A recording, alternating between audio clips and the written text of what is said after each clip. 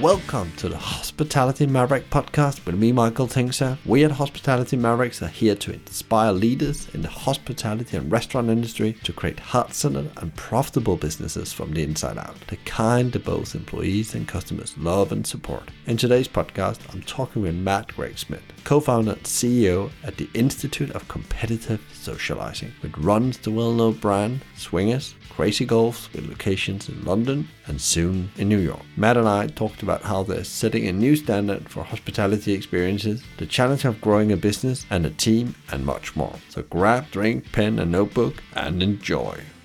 Welcome to the Hospitality Maverick podcast. Today I am in London near Aldgate East Station and I'm sitting here with one of the founders of Swingers, Matt. Welcome to the podcast, Matt. Thank you very much. Nice to be here. I've been very interested coming today because we're going to be talking about experience. We're not going to be talking about bars or mini golf. We're going to be talking about how you create, social experiences and how actually that's one of the new trends of hospitality you've seen out there. There's axe throwing, there's dart and so on. And I guess that's some of your competitors that's trying to do some of the same things. So for the people that don't know who Matt is and also what Swingers is, because it could be misunderstood with something else. Yeah, it could be. And I saw you had a little video about that as well, so I thought that was quite cute on the website. How did you ended up in hospitality? I sort of found myself in hospitality through a strange and probably not very conventional route. My business partner and I, we've been working together for best part of 18 years now. We started out when we were at university, essentially organising music events for young people. I was at Manchester and Jeremy, my business partner, he was at Leeds University, and we started out essentially doing club night promotions, which is seemingly the way lots of people get into business, because it's sort of a business 101. You just need enough money to be able to afford a box of flyers and to be able to pay a DJ, and then you could create a club night and you can make some quite good money from it. So we set out, we built this business. We started while we were students and carried on building this business after we left university, and it grew and grew, and at its peak we were running about 25 events a week and selling about 1 million tickets a year to young people around the UK. And that came to the attention of a couple of marketing agencies who were interested in acquiring us because we were really good at marketing to young people. We had marketing teams in all these cities around the UK made up of young people who were selling to young people, and because of that, those marketing agencies kind of wanted some of that know-how and acumen. So we chatted to a few and ended up doing a deal with a big communications group called Chime, and they put us into an agency called VCCP, who's a big top 5 marketing agency. They do campaigns for people like O2 and the Meerkat on Compare the Market and McLaren and lots of people like that. So we had this really interesting journey that went music promotions into a bit more of a professional advertising and marketing environment. And so when we finished our earn-out in the agency, we had this unique kind of oversight of nightlife and brand and experience. And we were looking to do something a bit more entrepreneurial again. And we looked around and we could see that people were craving experiences. They wanted to go out and do something. They didn't just want to eat and drink. And we'd had this idea for Swingers, and we decided to test it with a pop-up. So we'd spent a lot of time around these licensed venues, clubs and bars, but we always said we never wanted to actually own them. We liked the fact that you could turn up, you could do the promotion, and then you could walk away from it, and all of the overheads and the costs and all of the headaches that come with owning a venue, we didn't have to get involved with them. But when the Swingers idea came up, it was too good to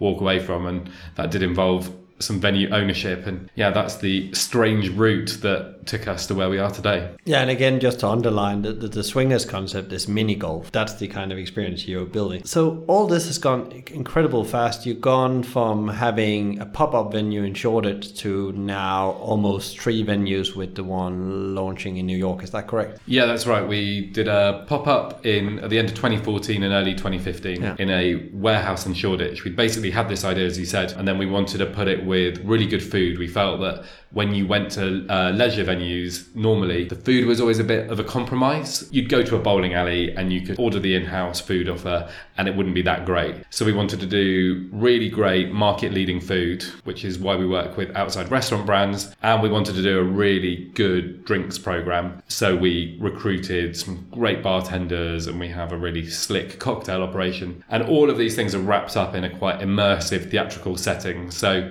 our first swingers venue, the Pop-Up, that was in a 7,000 square foot warehouse space, and it had a 9-hole crazy golf course, 2 bars. One of them was themed like a big clubhouse that we built within it, and then there were trees and plants, so it felt like you were in an English country golf club essentially. Yeah, it went amazingly well. It was sold out. It kind of went viral, which is what you always want to happen, although that brings with it a few issues of its own, like our website crashing and having to deal with a lot of demand. But we cracked on and we opened our first permanent site in May 2016. So that was about 13-14 months after the Pop-Up had closed. And that had a fantastic start. It's been going for 3.5 years now, still trading incredibly well. But about 18 months after that opened in the city, we opened our West End location. Yeah, it's been like you say, a quick journey. When we first started out on with our first permanent site, we were kind of projecting, and it was difficult to project because there wasn't really any other businesses doing what we were doing on that scale in that location. And we always project what we call sort of realistic conservative. And we said, we think it will do about £5 million of turnover a year. And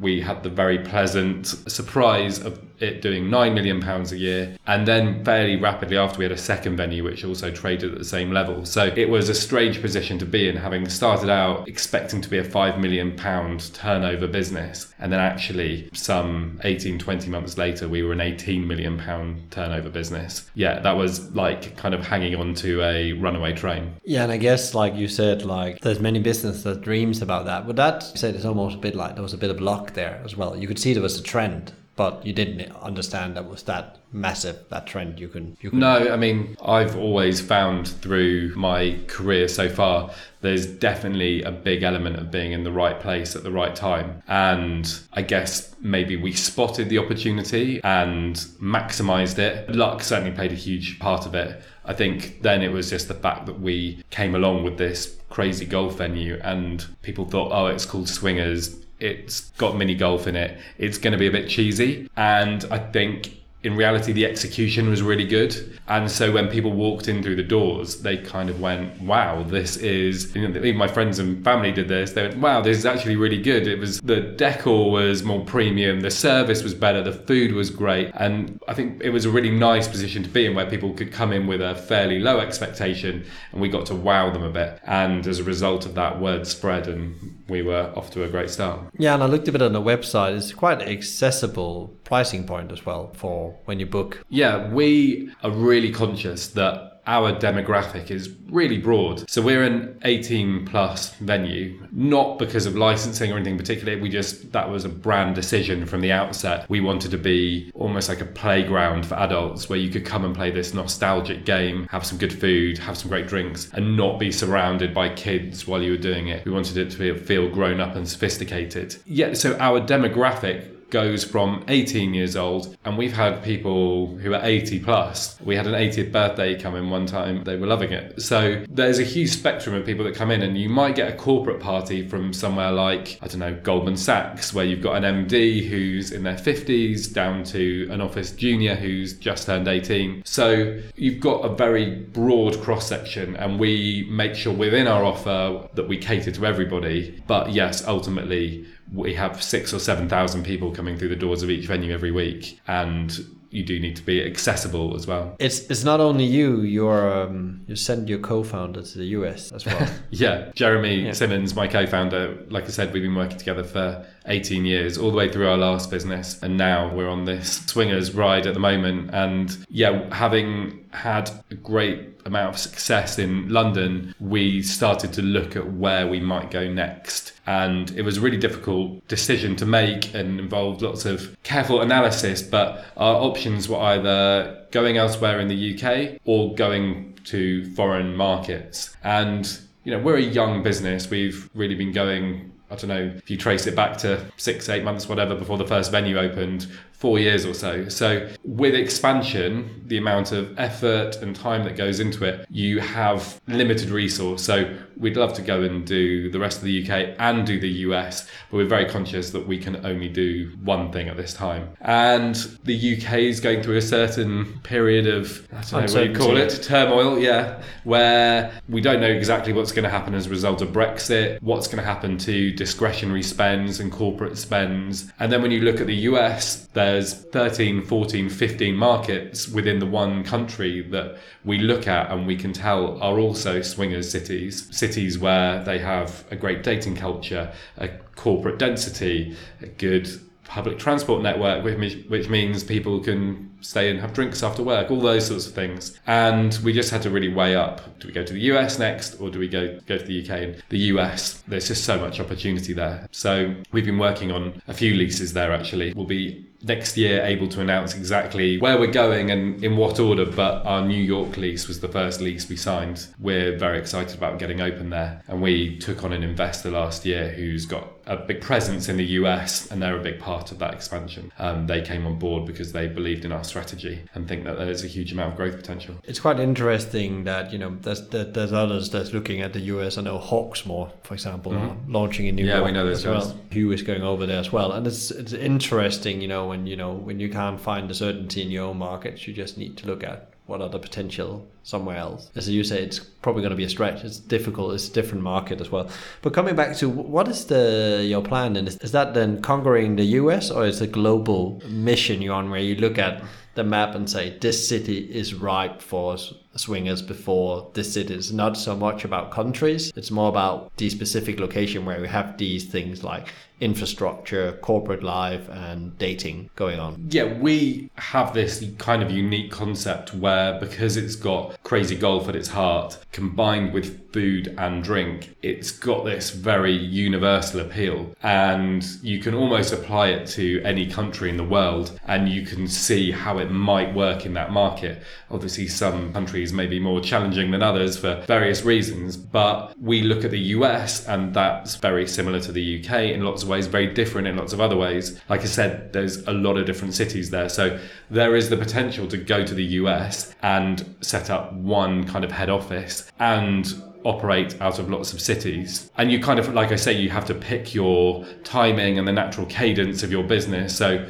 we're not particularly looking beyond the US at the moment, but I'd like to think that time will come, and we get people coming to us all the time who either want to franchise our brand or to work with us, and very interesting opportunities do come up around the world. And if the business is in the right place and our resource levels are in the right place, then we would potentially go anywhere if there was a great opportunity there. So massive opportunity for this. So also coming back about, you said it's about the experience, about the golf, it's about having great cocktails, and you touched on the food. And I've been in one of your venues once, and I was a bit surprised that I could see something I could recognize from the high street, Pizza Pilgrim, Paddy and Bun, so things, and I guess they are operating those units themselves a bit like when you go into a street food market, Victoria market halls and stuff like that. And how has that been perceived by customers in a way that you're not operating the food, you have somebody else to do it? I think it's been a major part of our success and our offer. People really respond well to it. Like I said, when we started out, we felt that you often had to compromise on the food when you went to these venues, and also we were very aware that we weren't food operators. We'd come from an agency,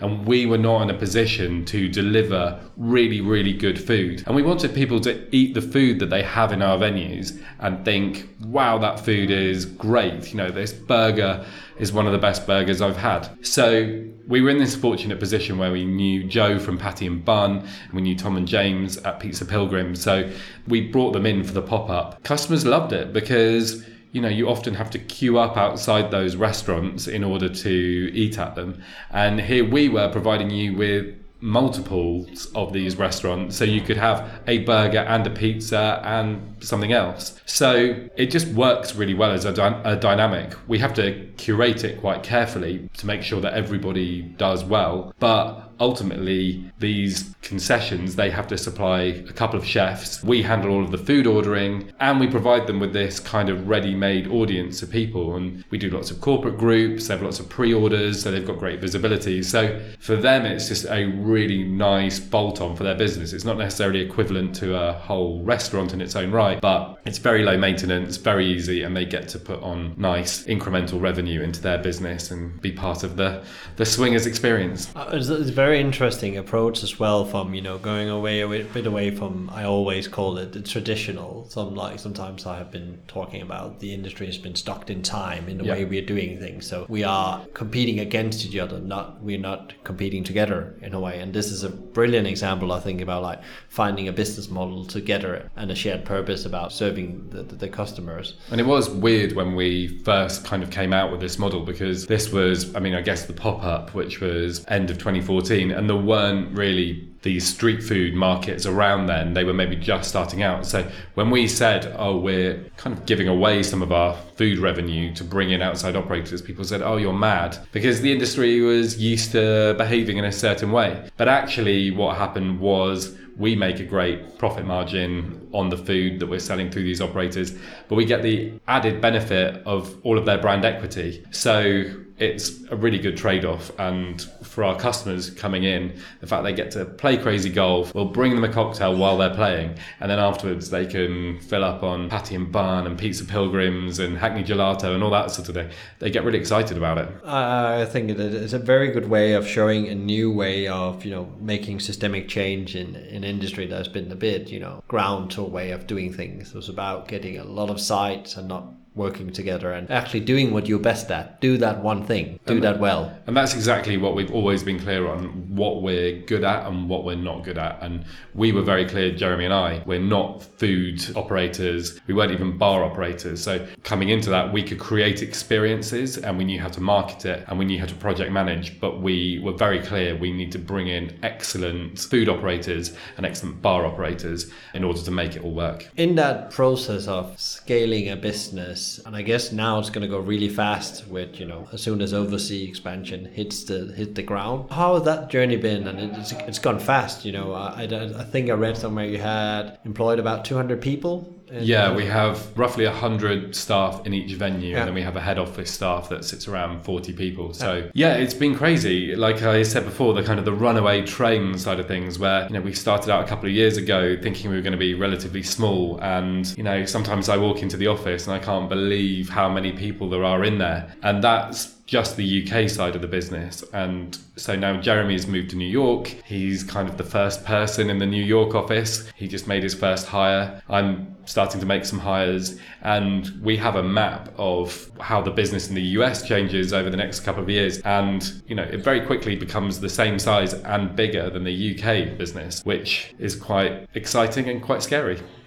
What has been the most difficult? Because, when it goes fast, it's fun. I think that's also, struggles on that journey. What has your guys' biggest challenge been in doing this in such a short time and getting the infrastructure in place? One of the challenges is definitely when you start out, you're in startup mode. The type of people that you need when you're in startup mode are quite specific. It's people that maybe are a bit of a jack of all trades. They can roll their sleeves up, perhaps don't like being in a particularly corporate structure, and that's why they're more drawn to startups. But they're the people that get things done, and in those first months and years, they're the people that, really get you to where you need to be. But then the business starts to change, and it kind of becomes, I don't know what the next stage after startup is exactly. I call it kind of being a teenager, where you start to get a bit more grown up. You start to think about who you are and where you're going. You start to, become a bit more corporate. It's difficult to take everybody on that journey. because,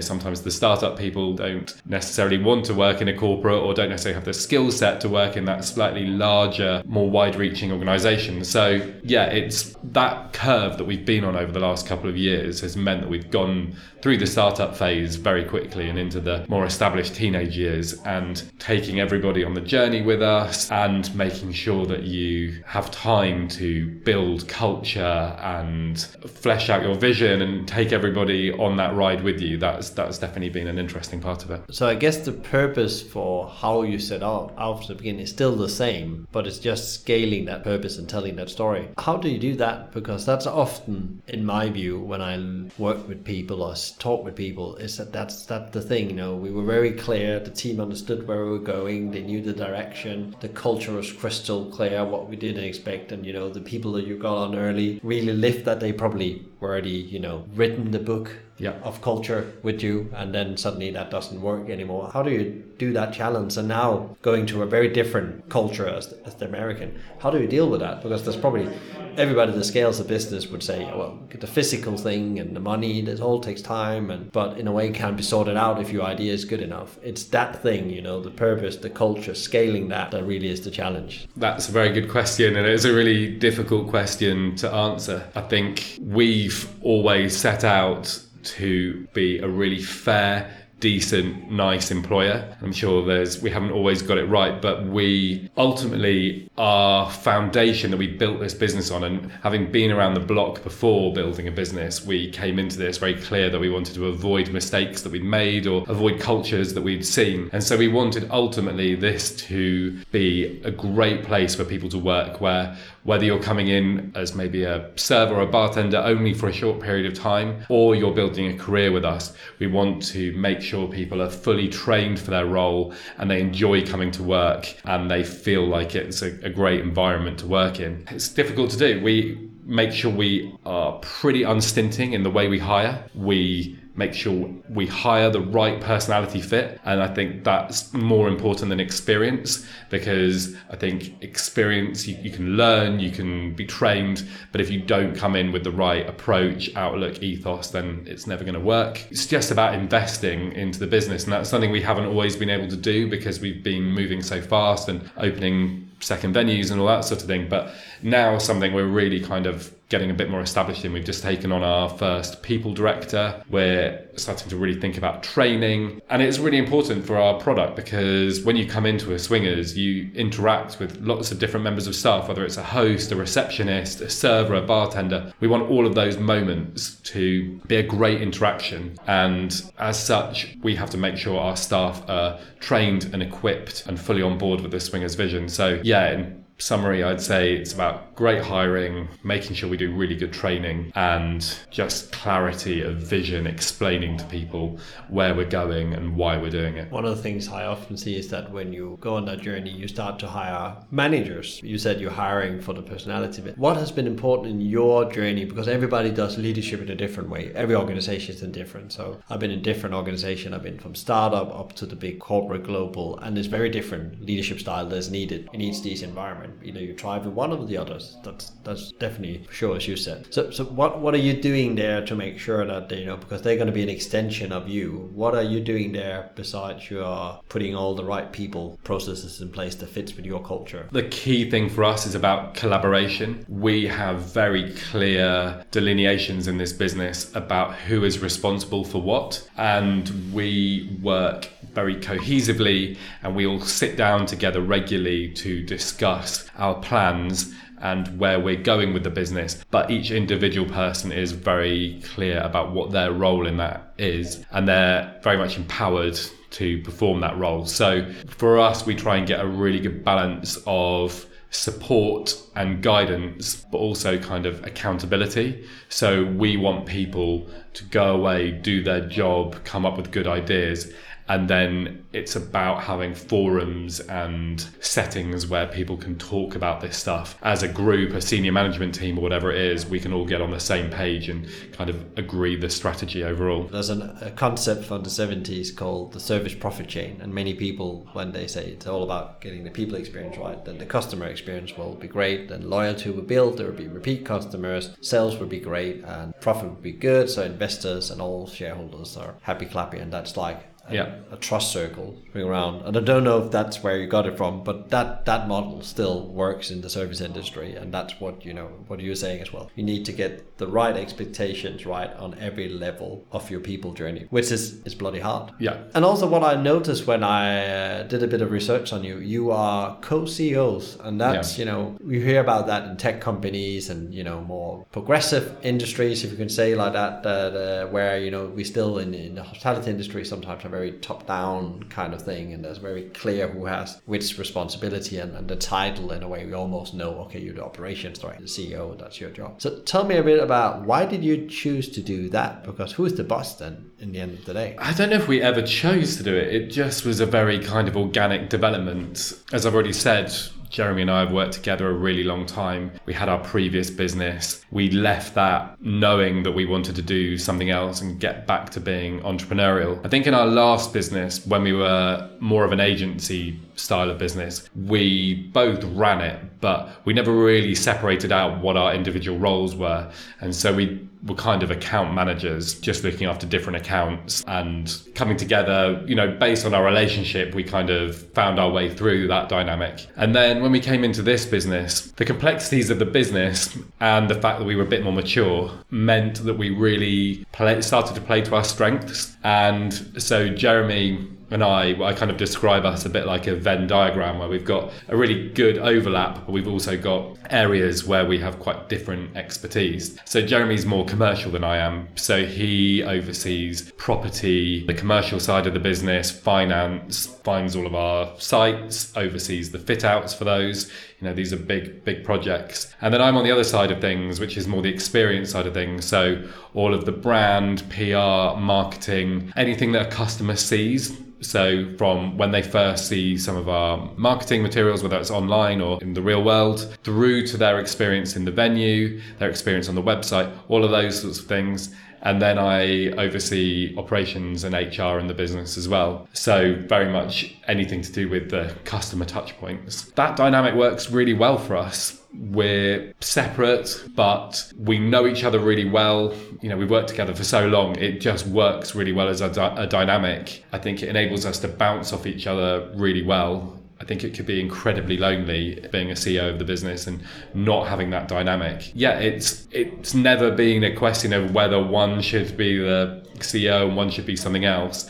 I think for us, we know that that's kind of the special sauce for our relationship and for the business, is what happens when the two of us put our heads together. So yeah, we do a lot to preserve it and make sure that we, even now Jeremy's in the US, we still carve out a lot of time in the week for communicating between us and bouncing ideas off each other. Yeah, and I'm all for what you say, because it's difficult to be a CEO sometimes and be good at all the things you need to be good at if you don't share that. So I've been in a situation where we shared the three-way even, which was hard. It's like, the impossible couple, but it definitely created better outcome, even though there's a disagreement.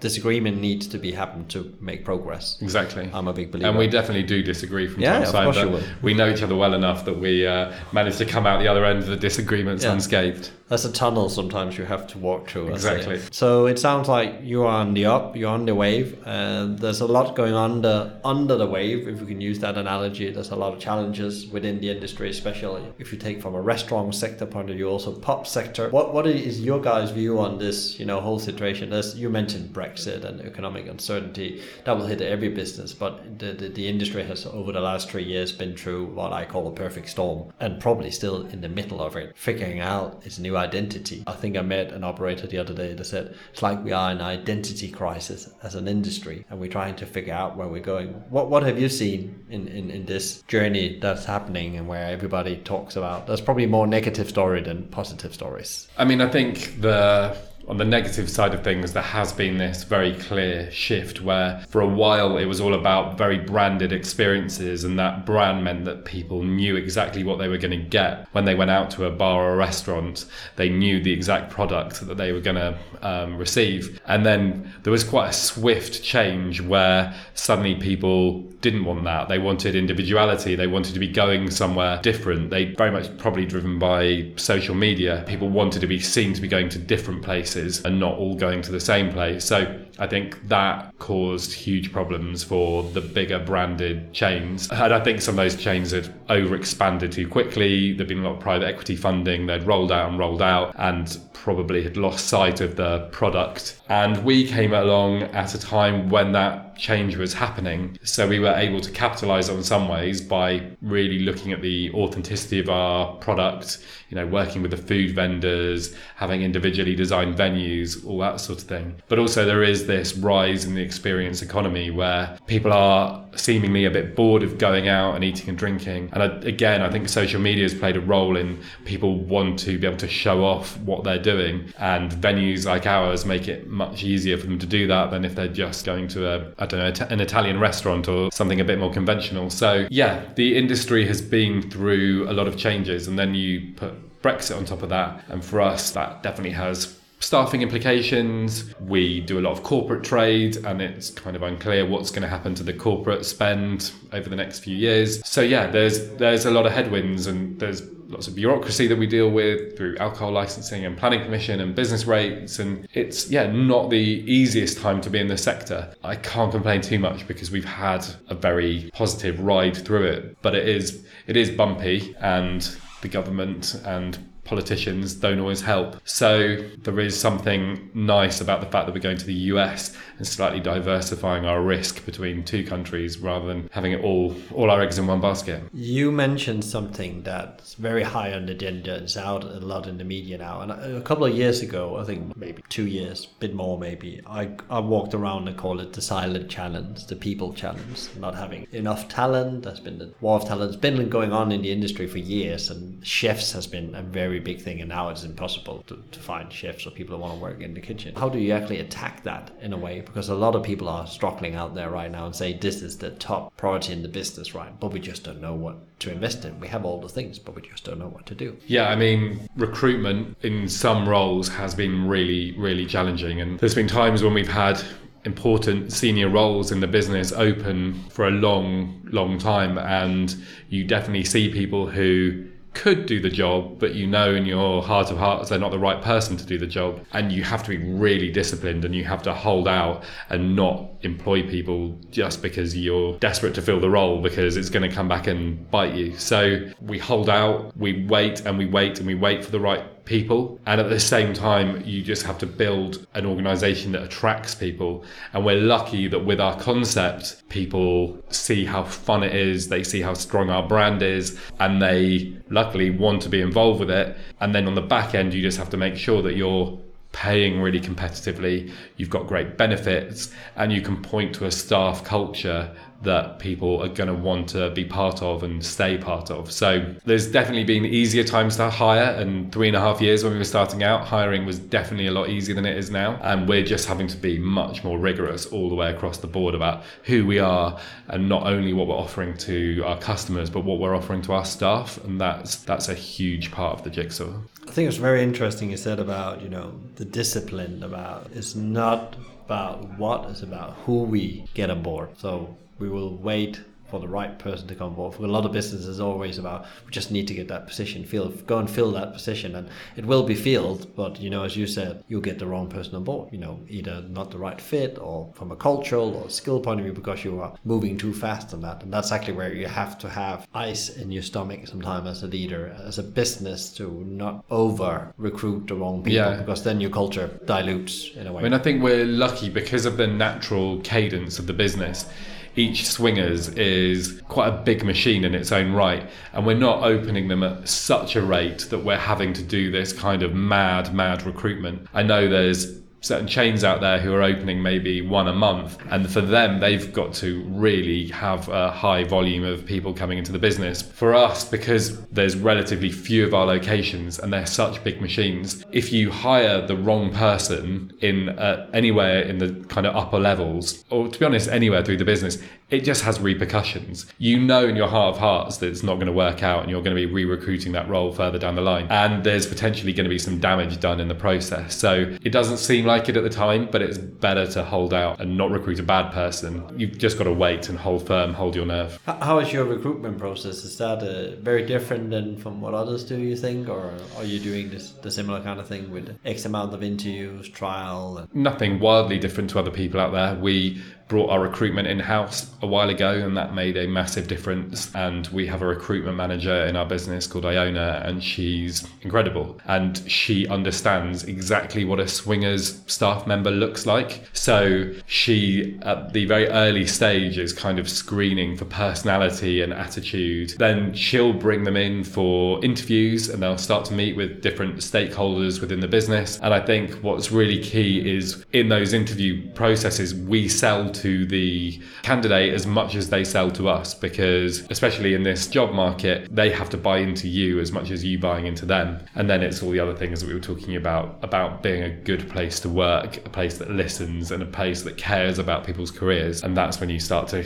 get good staff who stay with you. So in this challenge, there's been a lot of talk about technology, and we talk a lot about that on the podcast, where people say that, you know, some people go that far to say that tech is the saver. I often believe that tech is the one thing that can help you doing some of the heavy lifting in your business. Have tech been part of a cornerstone of scaling your business from the outset, and been one of those themes you have leveraged on, like many other businesses are trying now to become more digital? Yeah, tech certainly plays an increasing role in the business. I think on the customer facing side of things, we're not, on the face of it, high tech, but we've got various systems, whether it's when you order food within the venues, and our ordering system is very simple but very effective. So you know exactly when your food's ready and you can go and grab it, through to you can go on our Swingers app and you can order food through that and you can score your game. I think one of the big things we've done on the customer side of things is just really harnessing the power of social media. Our venues are very photogenic as it is. We make sure we provide lots of opportunities for people to take photos, and then they're marketing your business for you. We have these really cool photo podiums in our venues where we have these 10 camera rigs. You stand on the podium and it creates these MP4s, branded MP4s for you, and we get incredible usage on those. It's a value exchange with our customers where we say, we'll give you this branded MP4 that you can use on your social media if you give us your data, and customers are more than happy with that. Yeah, that's been great for us. On the back end, we're constantly revising our website. We have a huge volume of customers that are interacting with the business, and, you know, whether it's just having questions answered or being able to find out information about events or booking tickets, then the website is a crucial part of that journey. And if you can get people in a position where they can answer their own questions rather than having to talk to a member of staff, that lightens the load. Likewise, lots of businesses use a CRM system for managing all of the customer records. And what we found on our journey so far is there is no CRM system that caters to crazy golf venues, especially in the way that we operate, in that you've got food, drink and golf, and people do those in any order in the venue. So finding a system that kind of cope with that turned out to be impossible. So we're currently building our own CRM system, and that will launch very shortly, and that will play a huge part in helping us to scale the business as we move forward. That is very interesting. There's a lot of, new brands coming up, and some of them have found a tech solution within their business they couldn't find in the open market, or they couldn't find a SaaS solution for that, and they're now building back Sweetgreens in the US. You've probably seen them when you've been to New York. They have they can analyze the supply chain through blockchain. And McDonald's has been out buying tech companies. So there's no doubt about tech is going to be becoming a bigger part, as you say, to solve these things about scaling. It was interesting what you just said, is to help us scale in a way, is to take that uncertainty out of scale by actually knowing your numbers. Data, we all know, is more worth than oil now. So super interesting there. So I always ask people on the podcast, who are your hero and who gets you out of bed every day to do this? Anyone that's kind of weathered the storm and built a business. And when you see founders who've built businesses worth hundreds of $1 million, you know that it doesn't just happen overnight, and you know that they've been through so many trials and tribulations in order to get there. But if I was being specific about naming names, I was very lucky recently to meet Danny Meyer in New York from Union Square Hospitality. He obviously has an incredible restaurant group in New York, and that's spreading more widely, and he founded Shake Shack. I love his approach to hospitality. It's a very human approach. He thinks exactly about what hospitality means. When I met him, he was incredibly nice. Spent an hour with him getting his head around our concept and understanding it and asking all sorts of questions. So I know they say sometimes you shouldn't meet your heroes, but that was a very positive example of when it goes right. Oh, well, we have a shared hero there. I love his book, Setting the Table, which also is a lot. Essential reading. Essential reading if you're leading in hospitality experience or restaurant. There's definitely some things. I really like the part of where he says your job is to set the table. Understand that it's boring, but you have to go and do it every day. So what he's saying indirectly is that you set the culture every day, and that's your job. I couldn't agree more. In the end of the podcast, I've always asked people to give like one advice to people, either leaders out there in the industry or people that maybe want to start out the business. You can take your own angle. What is that one advice you will give to people? That is a good question. So many things spring to mind. It's hard to boil it down to one thing. It's something that I learned in the advertising agency and then we've put into practice, and it's something I think about quite a lot because we come into contact with a lot of startups and a lot of people who are starting out on their business journey, and it's having the discipline at the outset to really understand who is going to engage with your product and why are they going to do it. And so when we were in the agency, brands, it might be an insurance brand, was saying, I want to create a coffee pop-up and people are going to come to it and they're going to give us their data and then we're going to sell them insurance products. You say, yeah, I get that, I get the theory, but why are people going to do that? It's a busy world out there where people have huge demands on their time and their attention. And why is somebody going to get off their sofa and make a journey and come and drink coffee with an insurance brand? It's just not thought through enough. You have to think about, where does the real engagement come from? And when we came up with Swingers, we were very lucky because we hit on this concept which has this very obvious engagement. And I probably won't ever work on anything in my lifetime again that has this obvious engagement where it's crazy golf and food and drink and it's just fun and it's appealing and people get it. But yeah, when I'm talking to people who are maybe starting out and they maybe say, I've got this idea, what do you think of it? It's just about the discipline and the rigor, and it's not enough for you to think it's a good idea. You have to validate that and you have to take it to a wide audience and you have to do your market research and you have to do your due diligence, because if you just go for it and launch without doing some of that kind of thinking, then yeah, you might be setting yourself up to waste a lot of time and money. Very interesting when you say there, because what I spent a bit of time in tech when I arrived in London as well, and what I learned there was actually a similar approach. It's like that you A/B test things within your product or in your business. So you don't say this is what we are and this is what we're going to go and do. You actually find out by putting it out to different sources of information, and it's the lean startup model again. Maybe you start out one place, but you find out that your philosophy works in other ways. And you might not end up in the place you expected to be, but it's probably going to be a better place because you've actually got a viable proposition. Yeah, and I agree with you. Like a lot of people, they think that's a great idea because in their head it works well, but they haven't got it in a way validated, but also they don't have the patience. They want to build an empire in a day, and empires normally takes decades. And often people look at richer brands, McDonald's, so that didn't happen overnight. No. They're the exception rather than the norm. Yeah, exactly. And every business is not a unicorn business. Super interesting, Matt, to have you here on the podcast, and we touched a lot of things today. So thank you so much for taking the time and for the Hospitality Mavericks podcast to come here. I'm sure that we're gonna touch base when you're a bit further down the journey, and we'll see what's happened with Swingers and share that story. But it seems like you're on a ride right now. You're on the wave, as we come and hang out with us in the US sometime. Now, we would love to come over and do a podcast. Maybe we can do like one with you and Danny Meyer and play some mini golf. I'm in. I'm in as well. Good. Thank you very much. Thank you, Matt, for sharing your insights about experience-led hospitality, entrepreneurship, leadership, and the challenges of growing a business and a team. If you enjoyed today's podcast, please give us a like, share, rate, or subscribe to one of our channels. Thanks to Let's Talk Video Production for your help making our podcast amazing. Also thanks to Experience 101 for supporting us getting this out to more movers, shakers, and mavericks. We hope you enjoyed today's Hospitality Maverick podcast with me, Michael Tingsager. Tune in next time for another industry interview, and in the meantime, find out more about us and subscribe to our newsletter at hospitalitymavericks.com. Thanks for listening, and be Maverick.